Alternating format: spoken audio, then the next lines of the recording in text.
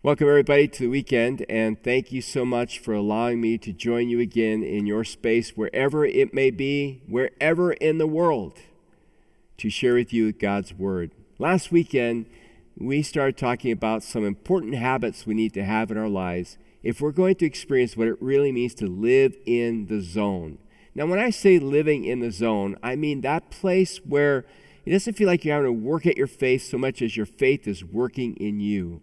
There's this sense of the Holy Spirit just flowing in your life and through your life. And when a whole bunch of people get together like that, called the church, and have that experience, it is absolutely amazing. Do you remember these words in Acts chapter 2 from last weekend? Listen again. All the believers devoted themselves to the apostles' teaching and to fellowship and to sharing in meals, including the Lord's Supper, and to prayer. A deep sense of awe came over them all, and the apostles performed many miraculous signs and wonders, and all the believers met together in one place and shared everything they had. They sold their property and possessions and shared the money with those in need. They worshiped together at the temple each day, met in homes for the Lord's Supper, and shared their meals with great joy and generosity, all the while praising God and enjoying the goodwill of all the people. And each day the Lord added to their fellowship those who were being saved. Wasn't that exciting? Isn't that how you would love to live your life? Isn't that the kind of community you want to belong to? That's what I pray for. That's what I aspire to in my own life and for those of us who are part of Wooddale Church, that we would have Pentecost on a regular basis in our lives and in our experience together. So last weekend, we looked at the first habit that we know we have to have in our lives for this to take place. And I borrowed from an athletic metaphor. In fact, I talked about Michael Phelps, the great swimmer, perhaps he is the most decorated Olympian of all time. 28 medals. Can you imagine it? I've seen pictures of him with all his medals. It's pretty amazing. And 23 of them gold medals. And if you were to ask Michael Phelps or his coach Bob Bowman, what made you such a champion? One of the things he would talk to you about is this idea of visualization. And we talked about that last weekend. Visualization is the capacity to kind of look ahead at what you're going to do and, in a sense, mentally and even emotionally experience it. So Phelps, in other words, would, in his mind, go through the race. Every stroke, every breath, every turn, he tried to see it, feel it, experience it, so that when he actually got in the water, it's like, I've already been here. He'd already kind of mastered the things he's going to need to do. And what we said is that what visualization is to an elite athlete, look at this, prayer is to the serious follower of Christ. Because in prayer, what we do is we, in a sense, mentally go to a place where we live out what hasn't actually happened yet. Because the Bible teaches us that we live on two dimensions. We live on this earthly dimension, the here and now, but at the same time, we have an existence in a spiritual dimension. I know it sounds kind of weird, but look what Paul said. We looked at this passage last weekend, Colossians chapter 3. He says, since you have been raised to new life with Christ, set your sights on the realities of heaven, where Christ sits in the place of honor at God's right hand. Think about the things of heaven, not the things of earth. A little time out there. Right now with this COVID-19 going on, I don't know about you, but so much of my mind is occupied with the things of this earth. Paul says, man, let your mind be occupied with the things of heaven, the things of God. He goes on, he says, for you died to this life, and your real life is hidden with Christ in God. And when Christ, who is your life, is revealed to the whole world, you will share in all his glory. So Paul says you don't have to wait for heaven. Spiritually speaking, you can enter heaven now, and prayer is the way we do that. Through prayer, I come into the presence of God through Jesus.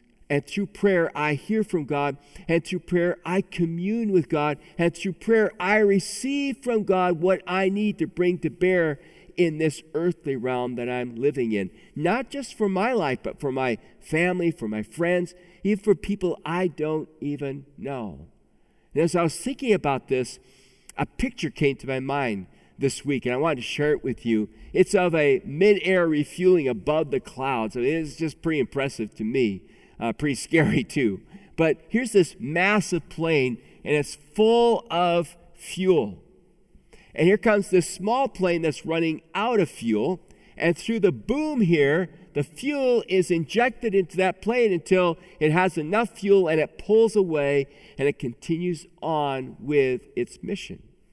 So I was thinking to myself, prayer is kind of like a mid-air refueling experience. If I think about the heavenly places as this plane, I've got the spiritual fuel that's there for me, and the boom is prayer. So I literally come before God in prayer, and He infuses into my life through faith, through prayer, this fuel that I need to carry on my mission here in this life. Because I'm convinced that as a follower of Jesus Christ, there's only one reason God didn't take you home the moment you accepted Christ.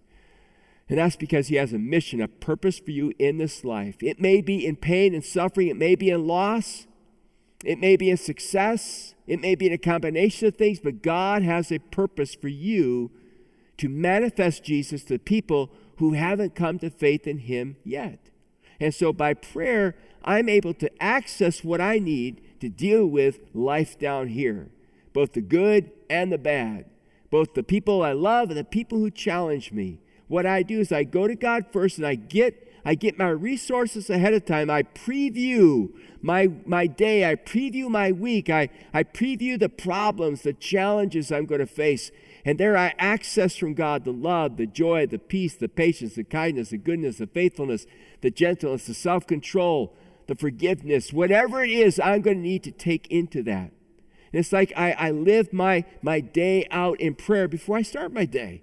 Have any of you tried that from last weekend? Has anybody tried that yet? I've been working on it. I've been trying to be more intentional with it, and I hope you will too. It is one of the keys to experiencing this flow of God's presence. And when we're all, as a community of faith, when we're all doing this together for each other and for the world around us, man, that's when Pentecost comes in our lives, in our relationships, in our church. But there's a second habit I want us to look at this weekend.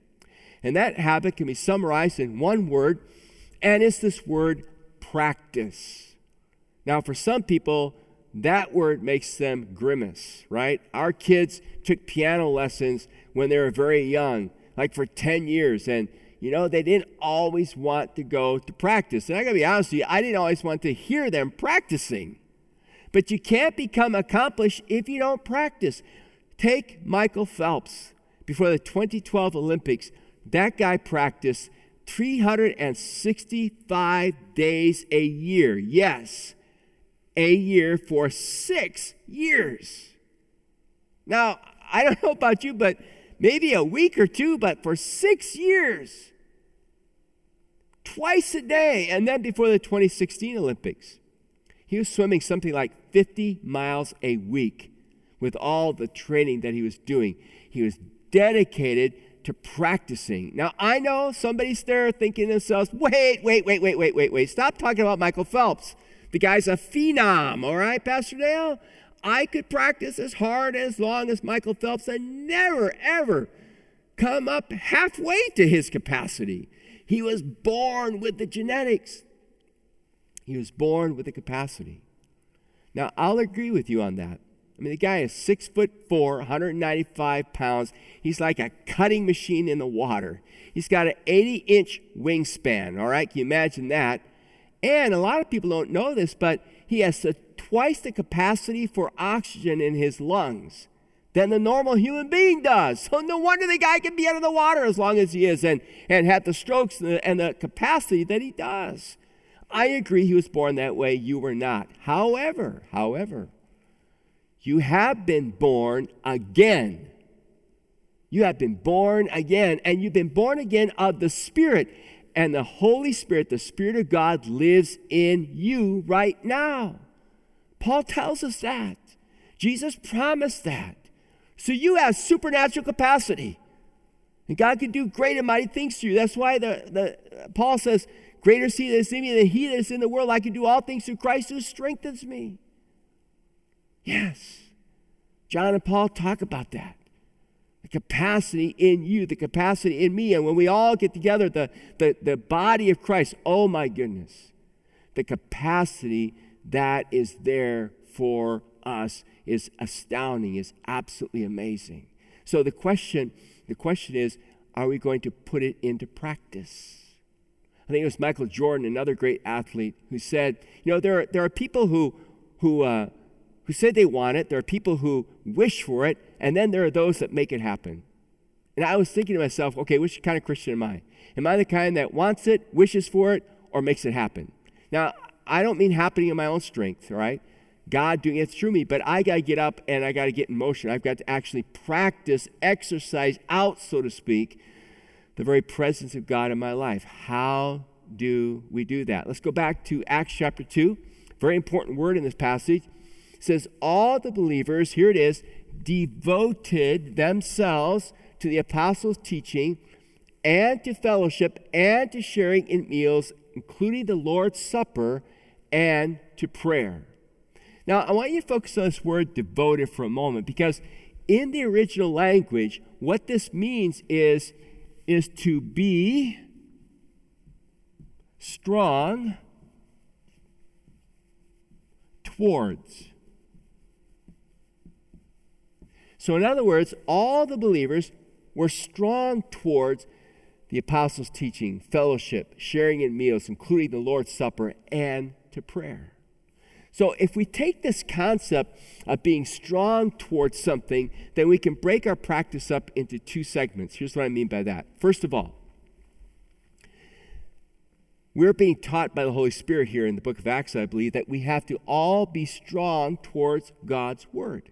That if I want to live in the flow of God's presence, I've got to be strong toward God's word. I've got to be devoted to God's word. I've got to practice God's word. Now, I want you to keep this in mind. I'm not talking about the accumulation of knowledge alone. I'm talking about taking the knowledge and exercising the knowledge. The whole COVID crisis, at the very beginning, people were hoarding toilet paper and all kinds of things that they didn't need to hoard. And now it's going to sit around forever, right? Or it's going to take you forever to use it up. Sometimes as Christians, we do that. We hoard God's word in Bible study after Bible study, but we don't ever exercise it. We don't ever practice it. We don't ever give it away. The folks there in the book of Acts, the early church, they hungered for God's word. They wanted God's word. They devoted themselves to it because they were building their lives out of it. They were anchoring themselves to it. This is new truth to them. And so the way you keep God's word flowing in your life, the way you keep it fresh in your life, is you're always practicing it, always giving it away. So what was the apostles' teaching? What does he mean they were devoted to the apostles' teaching? Well, they're teaching on the Old Testament, the words of Jesus, and then as the Holy Spirit used the apostles, capital A, apostles, he gave them more words that are part of our New Testament, or are our New Testament. And listen to what Paul said to the Thessalonians in mind of that. Therefore, he says, we never stop thanking God that when you received his message from us, you didn't think of our words as mere human ideas. You accepted what we said as the very word of God, which of course it is. And this word continues to work in you who believe. So Paul's reminding us there that God uniquely used the apostles, those who had seen and been with Jesus, whom Jesus breathed the Spirit upon, to continue to give us the rest of the revelation that God wanted us to have. Now, here's the point. Are you anchoring yourself on that truth? Are you building your life, your family, our church on that truth? There's some interesting words in the Bible for this idea of the strength of something. One of them is actually a Hebrew word, and it is the word amun. That E is actually pronounced like an A-Y, amun. And amun means to be solid or sure or strong. But if you add an AH to the end of it, you get emunah. And emunah is the word in the Old Testament, one of the words that's used for faith.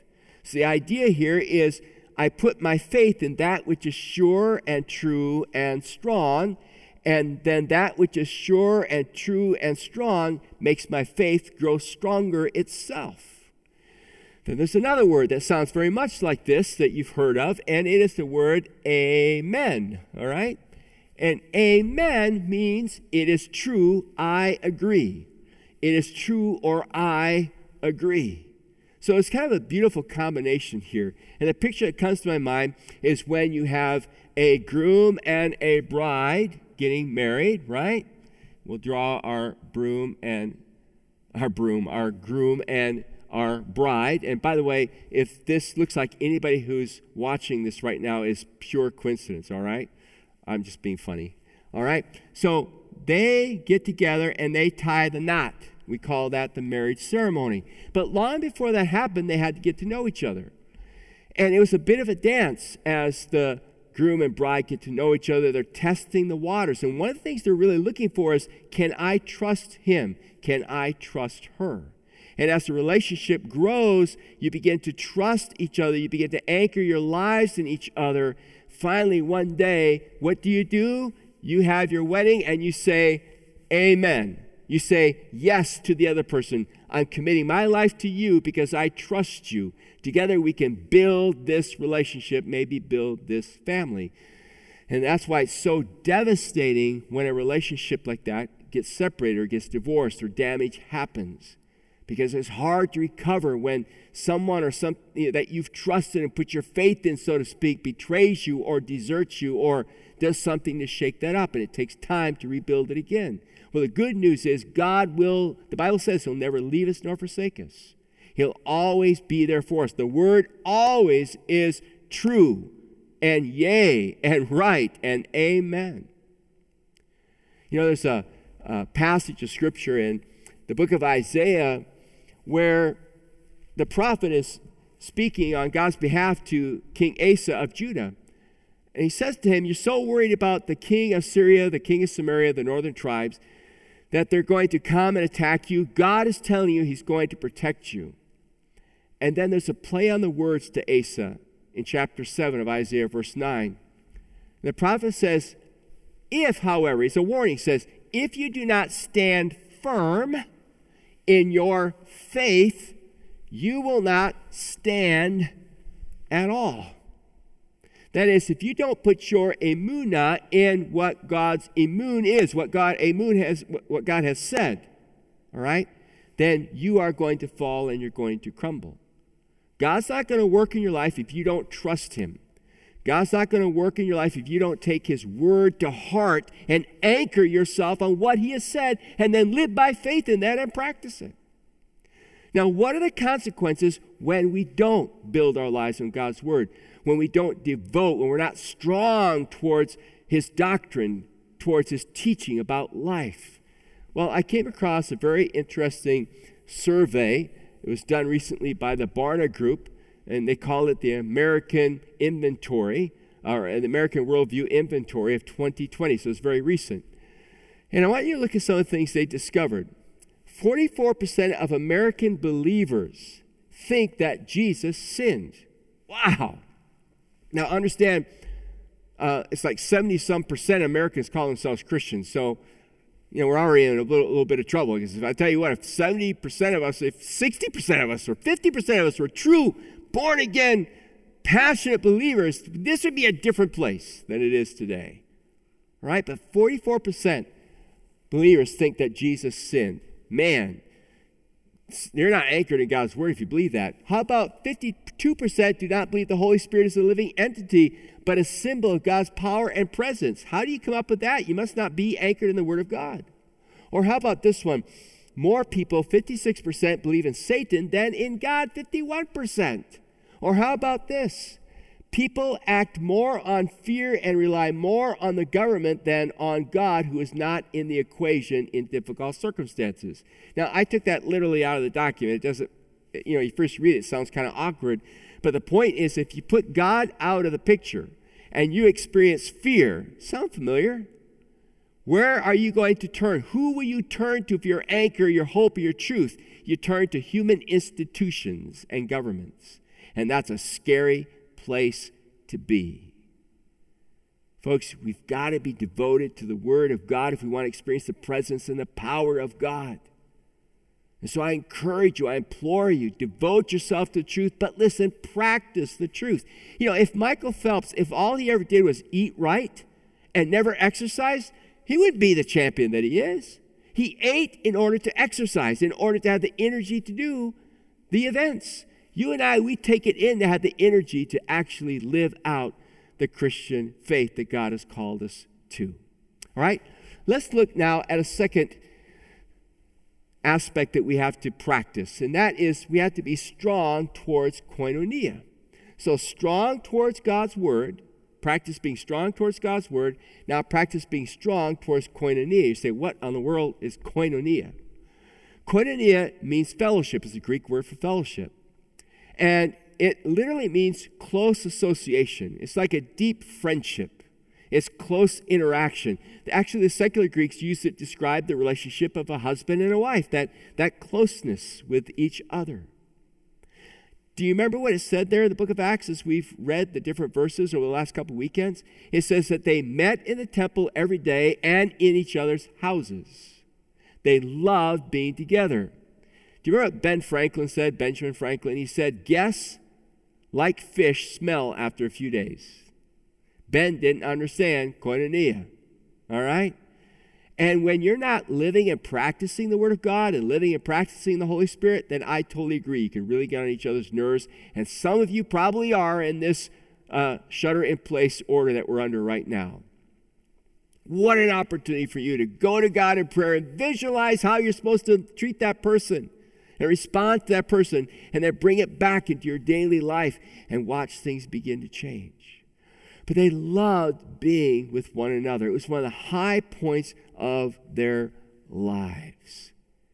And you know what? When they were together, it says they ate meals, potlucks, I don't know. They sang hymns.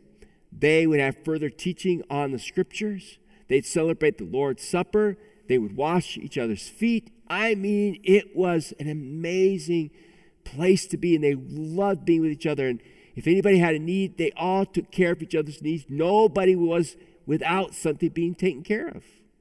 They really loved and cared for each other. Now, have you ever wondered who made up the early church? Well, Scott McKnight is a professor, has written a book called Christian Difference, Differents, Christian Difference. And he talks about how the body of Christ is composed of so many different people from so many different backgrounds. We're like a mixed salad in a bowl. And then he quotes from a British researcher and scholar who studied the early church and what the house churches in particular were like in the time of Paul there in Rome. And I want to share with you the description he gave of the kind of house churches that existed back then. And generally speaking, there were about 30 people who would be part of a house church. So here we go. You would have a craft worker in whose home they meet, along with his wife, children, a couple of male slaves, a female slave, and a dependent relative. You would have some tenants with families and slaves and dependents also living in the same home in rented rooms. So you would have some family members of a householder who himself does not participate in the house church. You'd have a couple of slaves whose owners do not attend. You'd have a couple of homeless people. You would then have a few migrant workers renting small rooms in the home. And finally, you might even have an enslaved prostitute. What a gathering, huh? What a mixture of people. And yet, that's what God used to change the Roman Empire. In fact, God used it so powerfully. They didn't even need to have evangelism programs back then. Look at this verse in Acts chapter 2. It says, all the while praising God and enjoying the goodwill of all the people, and each day the Lord added to their fellowship those who were being saved. Look at that. It says they're enjoying the goodwill of all the people. People loved these Christians. They loved what they saw happening around them. And it says, and each day the Lord added to their fellowship. No evangelism program. Why? Because people are watching and they're going, my goodness, this is radical. There's no racism here. There's no judgment here. You got slaves and the rich and the in-between all together, loving each other, caring for each other. They're all in common together. And people were attracted and wanted to be part of a movement like that. How did that come about? 2 ways. It came about because they visualized it in prayer. They saw what the kingdom of God was meant to be. And they said, let's be it. They devoted themselves to the teaching of God and then put it into practice. They became this loving community. Jesus said, by this shall all men know that you're my followers. What is the marker? How will all men know you're my followers? How will your neighbors know I'm your followers? How will your enemies know you're my followers? By the love you have for each other. And the spilling out of that love to neighbors and to friends and to others. That's how. That's how. I think about this time right now when we're scattered, we're not able to meet in our buildings. And I think to myself that, God may have a purpose in all of this. Maybe God wants us out of the institution because we become institutionalized. Maybe God is calling us out into our homes or our neighborhoods to live out our faith in love and concern and care for each other like I'm hearing you do. So people say, if that's what the church is, I want it. If that's what God is, I want him. And so I'm excited, even though these are hard and difficult days, I'm excited what God's going to do in your life, folks, and I'm hearing about what he's doing in your life. I heard about a church that just met last weekend in a cul-de-sac. And you're going to hear that story in a few moments. But first, let's pray. Father God, thank you so much for your church. Thank you for your Holy Spirit. Thank you, Father, for the power that you've given to us from the heavenlies to bring down here on earth. We can access it by prayer. We can exercise it out, Lord, by faith. Thank you for the truth we can anchor our lives to, oh God, in this world that is so confused about what truth is. Lord, help us in these days not to waver, not to give up, not to be discouraged. Help us not to simply sit on our hands and wait until we can come back. God, we are the church right now, where we are. And Lord, as long as we are in this situation, we're going to make the best of it. And I thank you for the story we're about to hear of some folks that made the most of it. In Jesus' name, amen. Listen to this story. Well, hey, everyone. I am here with the Newhard and the Palmer families, who are neighbors in the South Metro. And get this, they decided last weekend to start a church right in their cul-de-sac with Wooddale. Guys, can you tell us more about it? Yeah, so Lisa and I have been praying for over 5 years together, just prayer partners every morning. And God has really been placing it on our hearts in the recent years to serve our neighbors in some capacity. We weren't sure what that looked like. We had explored Bible studies and book clubs and prayer groups, and nothing really came together. We're all so busy, and even ourselves are busy, and something always got in the way. Enter quarantine. And we're all really have not much to do. We're missing community terribly. And so initially the idea was on Easter. We started to have some good weather, and we thought, let's have Easter in the cul-de-sac together. And then we had a snowstorm. So we just kind of were like, it's just so hard. And but then Pastor Dale, the next weekend, he mentioned how this was going to be our new norm for a while. And I will admit that I got pretty discouraged by that, because I miss everybody from church, and I miss the community and the fellowship. And but by the end of the sermon, I texted Lisa with super excitement of saying, that's it. Cul-de-sac church, let's start it next weekend. And she said, I'm all in. Come on over tonight. In our backyard, we had our two families get together, and we put together a plan. Yeah, and I know you students were part of that plan as well. Tell us about how you helped out. Yeah, so I wanted to make some invites, so I made them online, and we printed them out, and my mom and I went to the dollar store and grabbed some supplies, and we made Mayday baskets, and we put them together and put the invitations inside, and that's how we invited people, was through the Mayday basket. And then a couple days later, my mom had ordered a TV stand for so we could watch church. And then me and Savannah put that together. And I also helped out with the tent because it was really windy that day. So the tent kept trying to fly away. So I just kept and it would move. And so I just kept going and putting that back. And I helped get the electronics set up and stuff like that. Yeah, and since there's a ton of teens in our neighborhood, we decided to watch the student ministry video after the sermon and do the discussion questions. And that was good, so we got to see each other and actually communicate. That is so cool. Lisa, as you look back on last weekend, can you give us a picture? What was it like? Yeah, absolutely. We started planning and it would get bigger and bigger. And then we said, wait a minute, no, this just needs to be simple. This is church. What do we need? Well, we need a TV. So we went to Amanda's basement and she had a broken TV down there that worked just good enough to put it on that TV stand and plug in a video or a speaker, and we got church. So we invited 12 families. I mean, that's including ours. And we had 23 people and a dog all show up for church that morning. We all sat as families 6 feet apart and watched the broken TV, listened to the music. It was different generations and people that go to different churches, just listening to that praise and worship music, listening to Dale speak about the Word of God. It was great to have everybody together. And somebody had shown up with donuts and coffee for everybody, which was always a good thing. But it was an even better thing when we realized it's Communion Sunday. What are we going to do? We didn't bring out bread and wine. Well, we had donuts and coffee for communion. I mean, that works too, right? But the fellowship, the community, and being with my friends and neighbors, listening to Dale and the praise and worship music was wonderful. I walked around the rest of the day. My heart was full. Mm-hmm. I love it. And I know even this weekend you guys are meeting and you're planning on continuing meeting into the future. Amanda, what's your hope for your neighborhood and as this continues? Yeah, well, the excitement was just not beyond, it was far beyond Lisa and I and our families. The neighbors are super excited, can't wait to get back. We already have another neighbor saying, I'm bringing donuts next week.